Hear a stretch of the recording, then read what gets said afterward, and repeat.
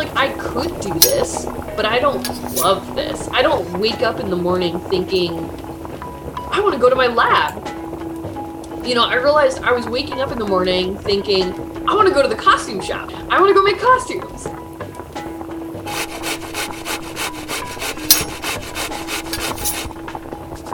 I collected dolls for a while, like nice, like expensive Japanese dolls. And I would dress them up and like give them like new hair, costumes, outfits. And then one day I was like, what if I did this, but on me?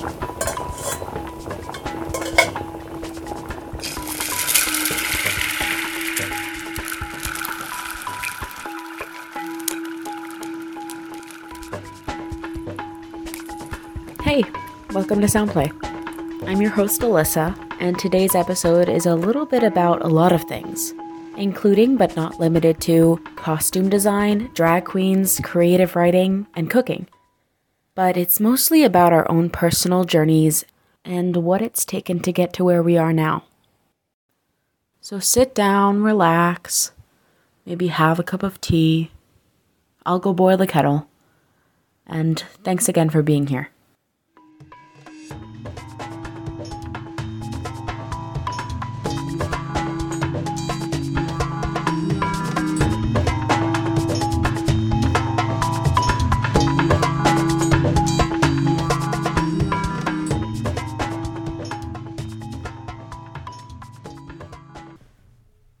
Let me show you how to make my favorite tea.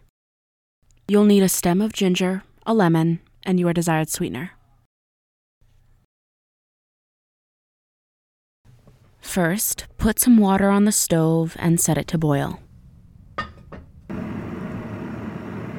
Then, grab a lemon from the fridge and slice it.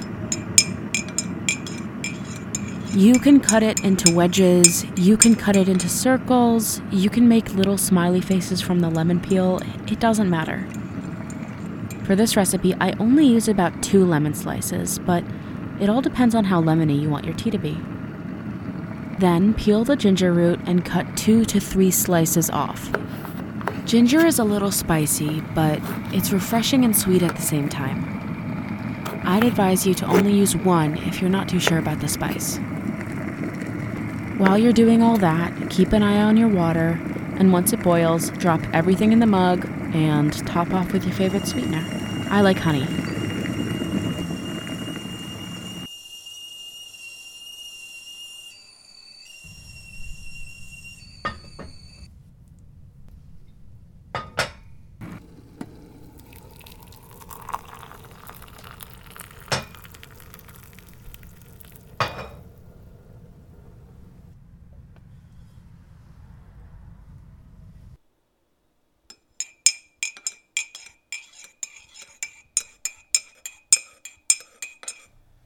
All right, now that we're done with that, get cozy, grab a snack. If you don't have anything to make, don't worry, I'll be teaching you how to make some of my favorite comfort foods throughout the show. This episode is all about becoming, which is kind of a convoluted subject when you think about it. I mean, what does that even mean? The Oxford English Dictionary has like 8 definitions for it, but I think the 6th one, which is to come into being or existence, is great. There's also this one, to come to a place, to arrive, passing in later use into betake oneself, which Oxford labels as archaic or obsolete. But I think the concept is far from obsolete.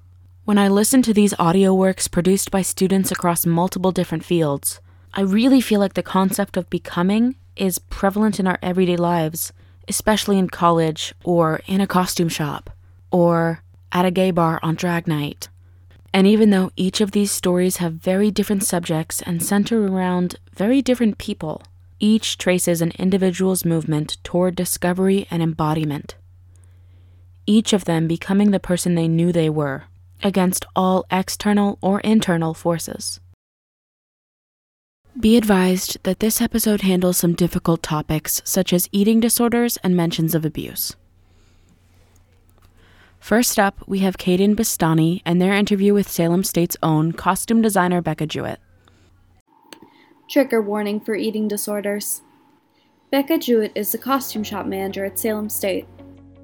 You know, walking around Salem State, I was in awe by, you know, the amount of stuff. Mhm. All the industrial machines, how big the costume shop is, how many cutting tables we have, the fact that we have a patch machine, the fact that we have a blind hemmer, you know, we have a boiler steam iron. Those were huge pluses to me. You know, a separate dye room with an actual that. I mean, those are all big. It's hard to find undergraduate institutions that have those things. And so, and I got to walk through stock too, and I was like, this is a huge stock, which is really, really great.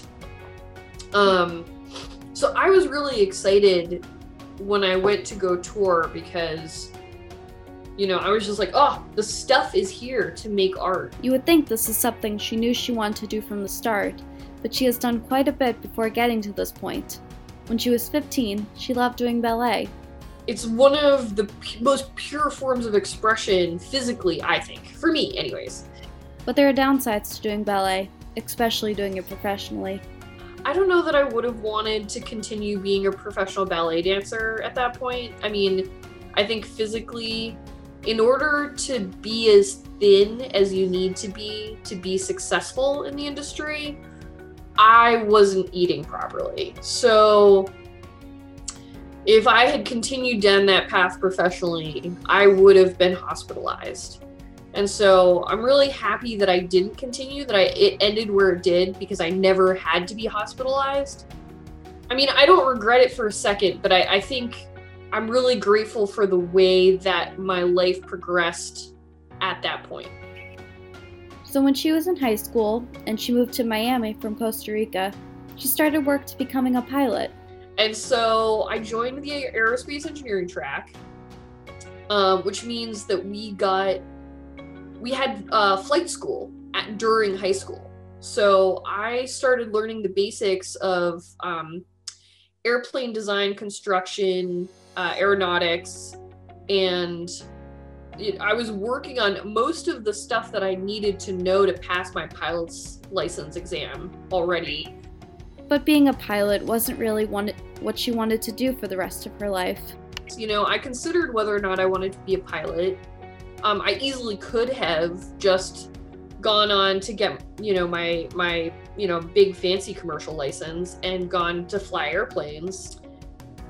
But I didn't like the idea that I would always have to be traveling and that I would never really have a stable home. You know, growing up, my parents moved every 3 years, at least. Like, you know, we moved all the time. So when I was looking at what it would be like for me to become an adult, I really wanted stability. I was sick of moving all the time. So I knew that being a pilot was not a career that I was going to enjoy as much as I love flying.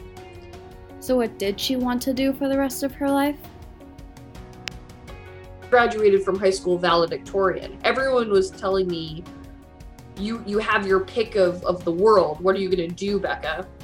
And obviously I totally freaked out about that because, you know, with that much pressure, like my high school was big about that. There was one point where they like dragged us all into a room, the top 20 students from my class, and they were like, you're our legacy. What are y'all gonna do? And you know, baby high school Becca, you know, there's nothing like to make you panic like moments like that. And I was like, okay, I have to do something. However, she did know that she wanted to do college with a major in theater and a minor in math. But after touring some colleges, she decided that she was going to major in engineering instead, with a minor in theater. But that also didn't last. But the amount of sexism that I had to deal with in order to be respected in those positions, even in college, I was just like, I don't know that I'm going to handle this. And I didn't feel passionately about the work that I was doing at that point. You know, I was looking at the options. I was working in a lab, and I was like, I could do this, but I don't love this. I don't wake up in the morning thinking, I want to go to my lab.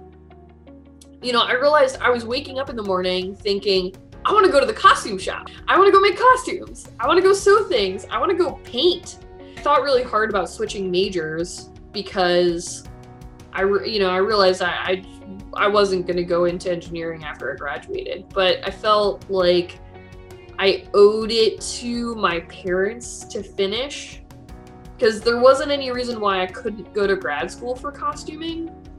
And so that's what I decided to do. In college, you don't always know what you're going to do afterwards. And hearing that someone so successful didn't know what she was going to do in college is really inspiring. It really takes time to know what you're going to do. She did freelance work, she ended up working in opera, she ended up working at the Huntington, and then later she came here.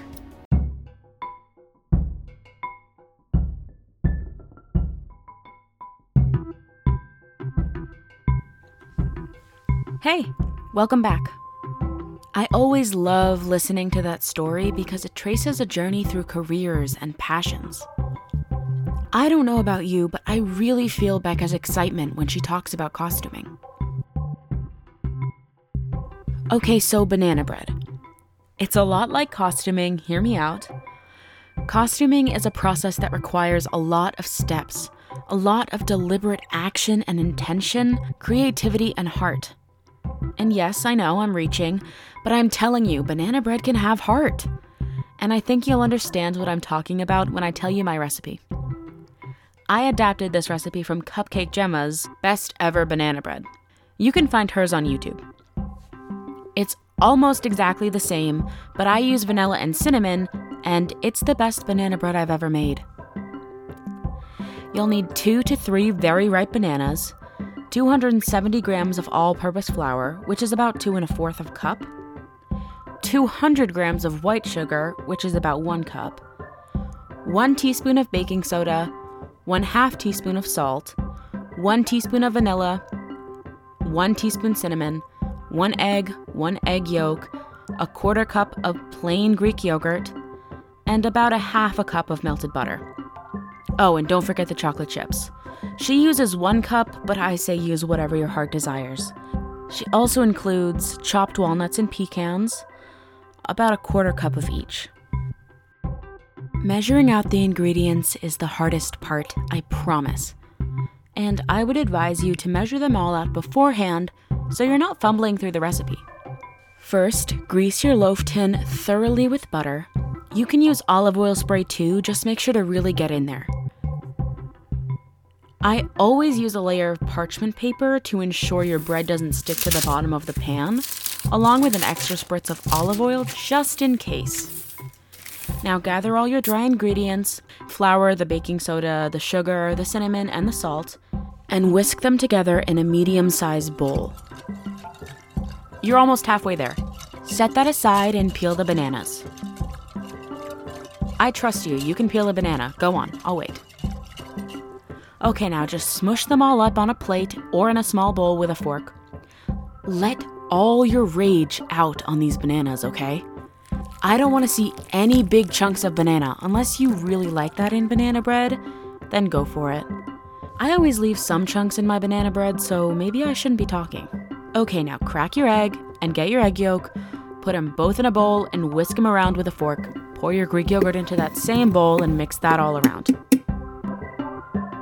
Side note, I usually use buttermilk in place of Greek yogurt because I despise even looking at Greek yogurt, but like I said, if you want to use Greek yogurt, I commend you for your bravery. Now pour in the pulverized banana and a little vanilla, and let all those ingredients be friends for a little while you mix them in the bowl. Okay, I'm sure it looks really good. So now you're going to pour that mixture in the dry bowl and gently stir wet and dry together until it's fully mixed, and there are no dry particles floating around. Try not to overmix.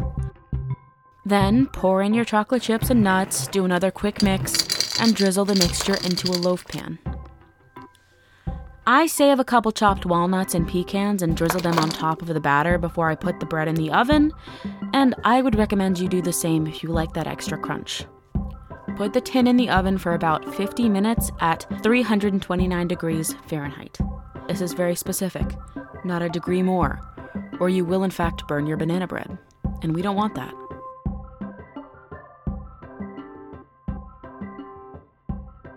Okay, so I take it out and let it sit for about 10 to 20 minutes. People always say to wait until it's cool, but I ignore people, and you can too. Next up, undergrad student Matt Morrissey and their interview with a local drag queen.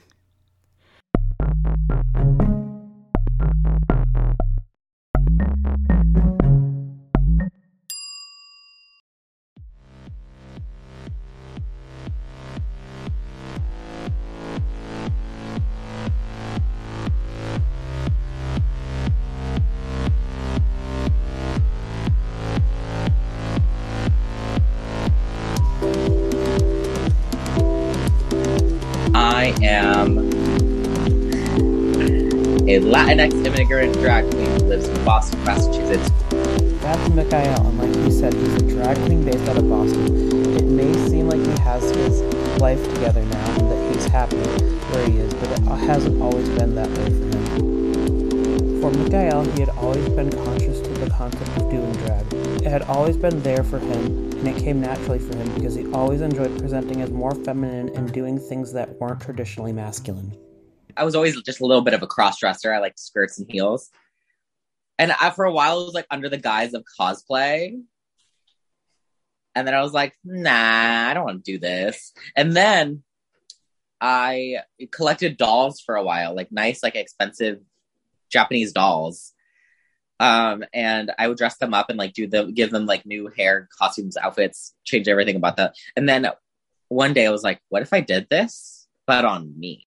Briar Blush hasn't always been Mikael, and Mikael hasn't always been Briar Blush. Before Mikael became Briar Blush, he had to create and choose a persona. So my original drag name, which was Aurora Williams, Aurora from Sleeping Beauty, and then Williams from The Crucible, like Abigail Williams, because she's like the OG, like mean girl, like. And then I was like, that name is terrible. Who wants to go to see some girl named Aurora Williams? Nobody wants that. And so I was like, I needed a new drag name, and I created a list of a bunch of names. And then I like the name Briar because when Sleeping Beauty is not Aurora, the name that they gave her was Briar Rose because she doesn't know she's a princess. And so I was like, I love that name Briar. I think Briar is such a pretty name. And then Blush because I love Blush. But some of my other name ideas, like one name I almost picked, I was so close to picking, it was probably number 2, was Pony Metal, which like my drag is like very hyper glam, like hair, makeup, dance, costume, like fashion, you know, like picture that bitch, but named Pony Metal. I think that would have been a serve. After choosing a drag name, Mikael finally became the persona Briar Blush. Briar Blush is the it girl of any time or place. And what that means is she is like the dark lady-ish alternative girl. Like she is not the Pamela Anderson. She's like the Dita Von Teese. You know what I mean? She's not Twiggy. She's like, she's Jean Shrimpton. She's not Britney. I do perform Britney. She's not Beyonce, she's Gaga. You know what I mean? Like there's like there's the girl that's more appealing for the general masses, and then there's a girl that's equally as appealing, but people are like, wow, she is like so unique and different. She wears blue lipstick sometimes. Before Mikael had even thought about Briar Blush or doing drag, he started out as a Latinx immigrant who was born and raised in the North Shore area of Massachusetts. My mom is really fresh off the boat from Guatemala, and my dad comes from a very traditional family. And so growing up, it was so obvious that I wasn't like my siblings, and I wasn't like the other kids at school. I was always like the odd one out. And so I definitely always stood up. And then when I got older and like how effeminate I was, it was just like so obvious. And I think for a while, my dad was very much in denial of what it was, because he would say things like, you're going to make a girl so happy one day. But then I just brought home a boyfriend, and I guess that was my official coming out to my father. He always felt a disconnect between himself and his family throughout his entire childhood. Well, growing up, there was such like a cultural difference between me and my aunt and my mom, who are both like grew up in Guatemala, and my dad, because he like lived with like, he was the youngest of like 9 boys, right? And so he just like grew up in like this very like working class traditional family that was very like hyper masculine. And my mom grew up in like Guatemala. And so having this little like effeminate child who wants to play with Barbies and dress like a total weirdo was just like so like not on the MO for either of them, to the point where they just like didn't know what to do with me, and I was like a constant frustration for them. Mikhail didn't just feel disconnected from his family, he felt disconnected from his social life too. I felt very lonely because I'm sort of like the black sheep of my family, and I don't have the greatest communication with them now. But even as a kid, I didn't have a lot of friends and stuff. The disconnect that he felt through his entire life only grew stronger as the years went on. He never really knew who he was and always had trouble because he was more feminine than masculine, which made him feel more alienated from the people around him. Throughout his childhood, he would always play with dolls and do his own makeup, which caused the relationship with his parents to disintegrate to the point where it affected his life in high school. I went through a lot of mental health issues, and I just wasn't able to graduate due to all the things that were accumulating on me. And so I dropped out, which really sucks because I dropped out like in like the last quarter. Before he dropped out of high school, he had spent some time in an inpatient mental health hospital. I had some very unsympathetic teachers said some very like horrible thing to me, where we were all having a meeting about like me not being able to catch up. And I was just like, I'm so like distraught at life right now. And she was just like, well, do we need to send you back to like the hospital? And then after that, I think I sort of just like mentally checked out. And then I slowly phased out of like going to high school. And then I just didn't finish. After dropping out of high school, Mikhail was kicked out of his household and ultimately moved to Florida with his abusive ex-boyfriend, whom he lived with for a year before leaving that relationship and eventually becoming homeless and incomeless. Faced with poverty and having no way of making an income, Mikhail did the only thing he could think of to make money. I was doing a lot of sex work at the time. While trying to make a living doing sex work, Mikhail started to struggle more and more with his mental health and feeling loved. When you start to equate things that should be like romantic and lovely to work, and then you start to view yourself as like an object, and it's very dehumanizing. You start to feel so disposable and like unlovable because it's just like you are putting yourself out there, hoping someone is going to want you and pay for it, and then you get disrespected and all these horrible things. So it does weigh on your brain a lot when you do stuff like that.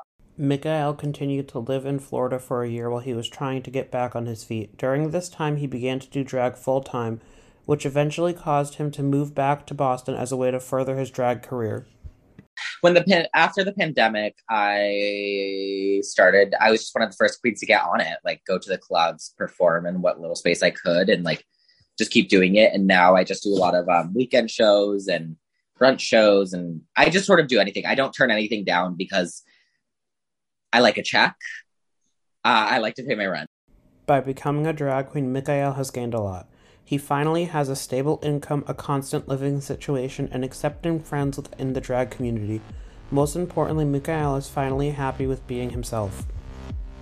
For WMWM 91.7 and the Soundplay podcast in Salem, Massachusetts, I'm Matthew Morsey.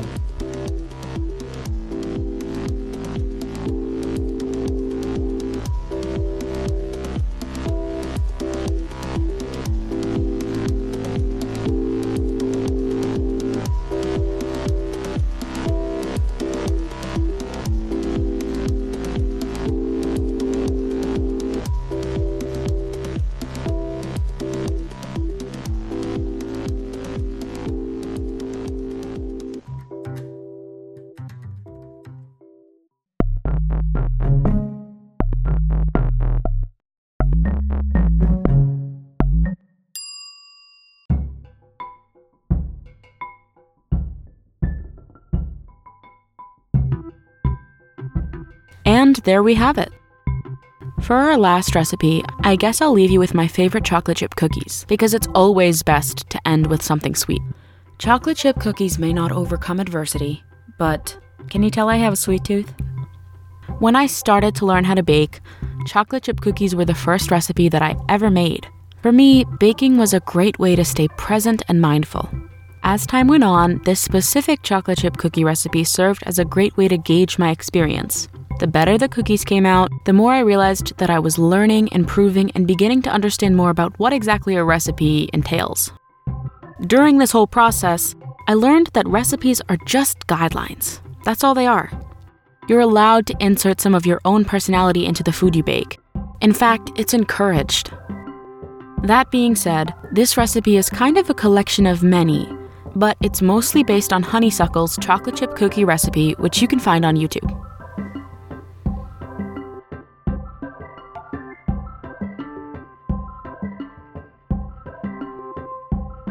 Grab about 2 cups of chocolate chips, a half a cup of butter, a half a cup of white sugar, and the same amount of brown sugar, 1 egg, 1 teaspoon vanilla, 1/2 teaspoon of salt, and 1/2 teaspoon of baking soda. Please feel free to rewind if I said that too fast. First, brown 1 stick of butter in a saucepan on the stove. If this sounds like witchcraft to you, it is. Very simple witchcraft that you can do at home. Essentially, just cut the butter into little squares and melt it down on medium-low heat until you start to see the little white particles and bubbles float up to the surface of the melted butter. These things are the milk solids. You might also see tiny little bubbles form in the butter, which is fine. That's just the magic doing its own thing. The melted butter should change from a deep yellow to a toffee-colored brown, and the whole kitchen should smell sweet and nutty, which is another side effect of the magic. Or at least that's what I like to think. Take your butter off the heat and pour it into a bowl. Let it cool for a while, but don't let it solidify.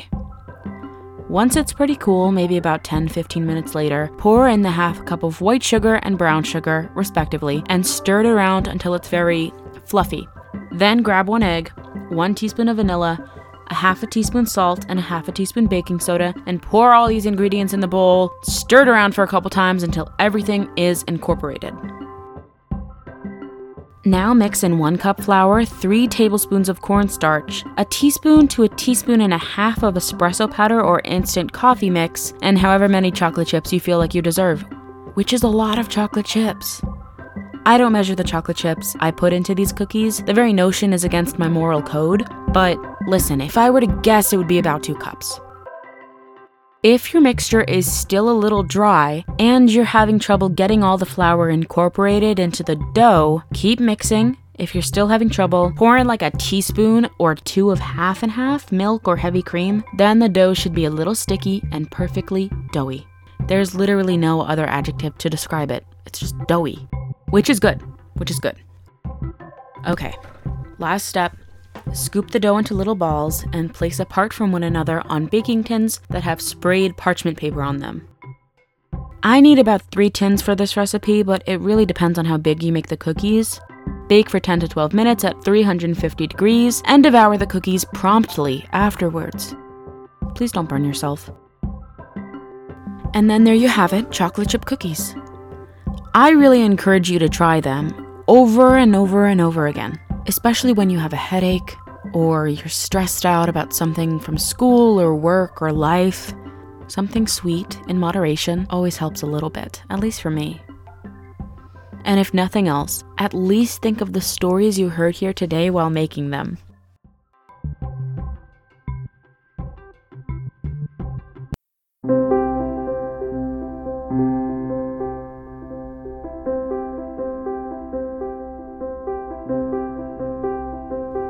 It might seem kind of random to you that I've compiled these recipes coupled with these stories, and maybe it is, but I'm okay with that.